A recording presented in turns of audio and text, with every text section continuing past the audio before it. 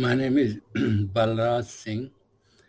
I am at MD Anderson Cancer Center in Houston, Texas. I'm going to talk about our paper published in OncoTarget entitled Inhibition of Resistant Triple-Negative Breast Cancer Cells with Low-Dose 6-mercaptan purine and 5-azacitidine. As a background, our major goal is to improve therapy options in resistant cancer, such as TNBC and inflammatory breast cancer. It will involve overcoming deep intrinsic resistance, which is caused by rare but adaptable cancer cells that can survive all the selection pressures in the body, often in quiescence. Our specific objective is to develop a more predictive cell culture model of resistance for evaluating therapies. A big limitation of cancer cell lines in cell culture is that artificially rich culture medium promotes proliferation of most cells that are not fit to survive in the body. To address this limitation, we subject the aggressive TNIBC cell lines to severe metabolic challenge by switching them to a glutamine-free medium for several weeks. This selection works well, eradicating more than 99.9% cells within few days. Rare cells survive in quiescence for several weeks, and then at 3 to 5 weeks, they begin to proliferate, yielding colonies, and such cells can then grow indefinitely. Interestingly, cell lines developed from more aggressive disease, such as TNIBC, fare much better under this challenge than other TNBC cell lines, such as MDA231. Surprisingly, the cells selected in this manner are not only metabolically adaptable, but they have a variety of adaptability traits. Briefly, they are resistant to chemotherapy drugs, highly tumorigenic in nude mice, and importantly, they metastasize to multiple organs in nude mice, such as lungs, skin, brain, and at the molecular level, they are more stem-like based on the gene expression, which indicates a high epithelial to mesenchymal transition. They carry a variety of genomic and transcriptomic alterations and post-transcriptional RNA modifications. Our priority is to investigate non-cytotoxic drugs that would overcome therapy resistance. For realistic evaluation, we test low doses of drugs for long periods to determine whether the resistant cells are being inhibited or modified from resistant to sensitive. How did we choose the drugs that we evaluated in this study?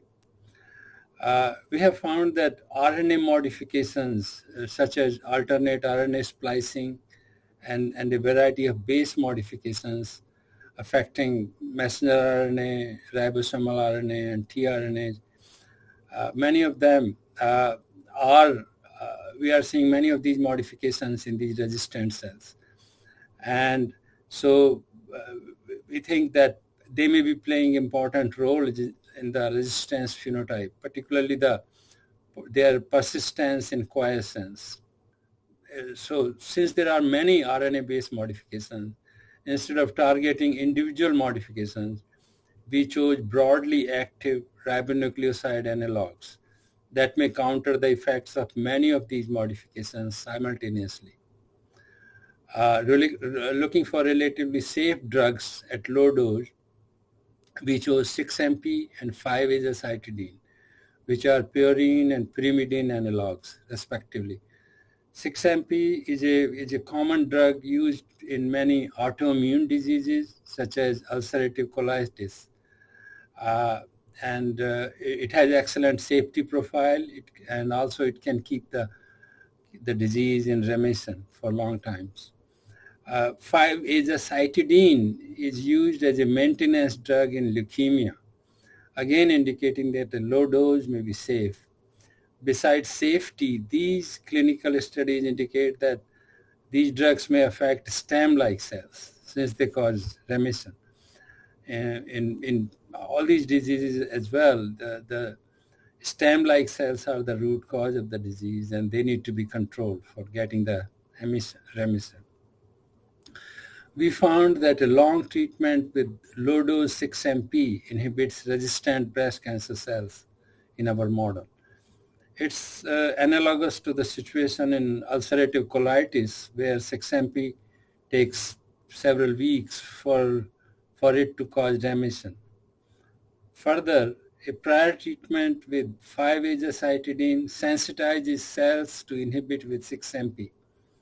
So these results indicate that if one drug is not enough, both drugs could be combined.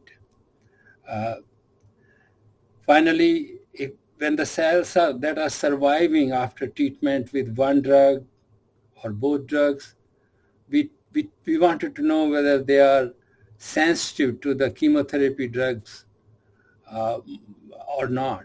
And what we found is that as compared to the untreated cells, they are more sensitive. So overall, our results indicate that low-dose 6-MP may be a good candidate for clinical evaluation to halt relapse in high-risk TNBC and IBC. It may also be an attractive drug for combining with immune checkpoint blockade. Immune checkpoint blockade, which is increasingly being used in TNBC, the problem is it causes a lot of autoimmunity type of reactions. So its results are not obtained. The benefit that the drugs the immune checkpoint blockade could be achieved is hindered by the autoimmunity.